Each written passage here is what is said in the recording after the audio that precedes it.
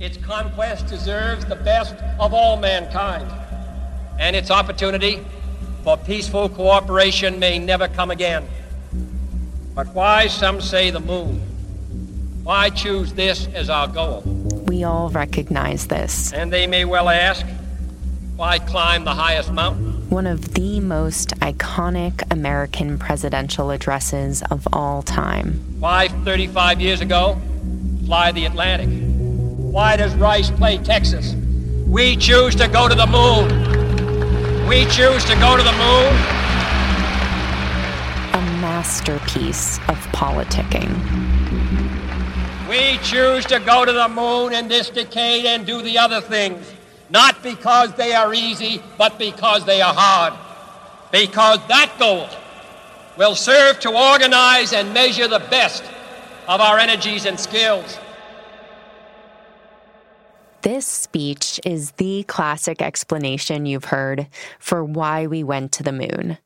Why, for a decade, the United States invested billions of dollars into racing the Soviets to a desolate rock spinning around our planet. The reason President Kennedy gave? Because it was hard? A challenge? That's not the full story. Join me on a reporting journey to uncover the real why behind that decision. The full story is twisting, complex, dark, wild. It has so much more to tell us about the America we live in, and about the dreams and nightmares of being human on this earth.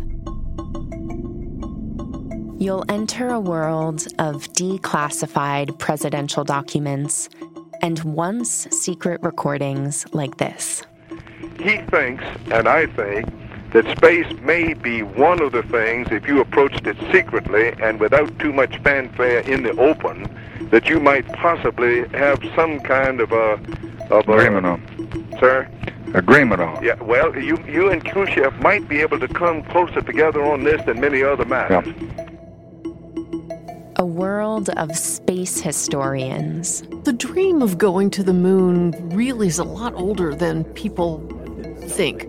Astronauts. Yeah, I said, no way we're going to do that. We sort of hoo-hawed, and all of us in our squadron. Presidential biographers. I mean, the three presidents had very different impacts on the program.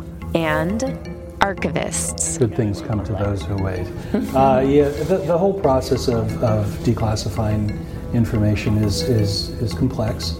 You'll also see how the dawn of modern science fiction pushed us toward a new science reality. And so we, in a real sense, we science fiction writers and readers, helped create the present world. You've probably heard a lot about the Apollo mission, the details about how we landed on the moon. Now, find out why we went there. I'm Lillian Cunningham with The Washington Post, and this is Moonrise. Coming summer 2019. Subscribe today for free wherever you get your podcasts, and find out more about the launch at washingtonpost.com/moonrise.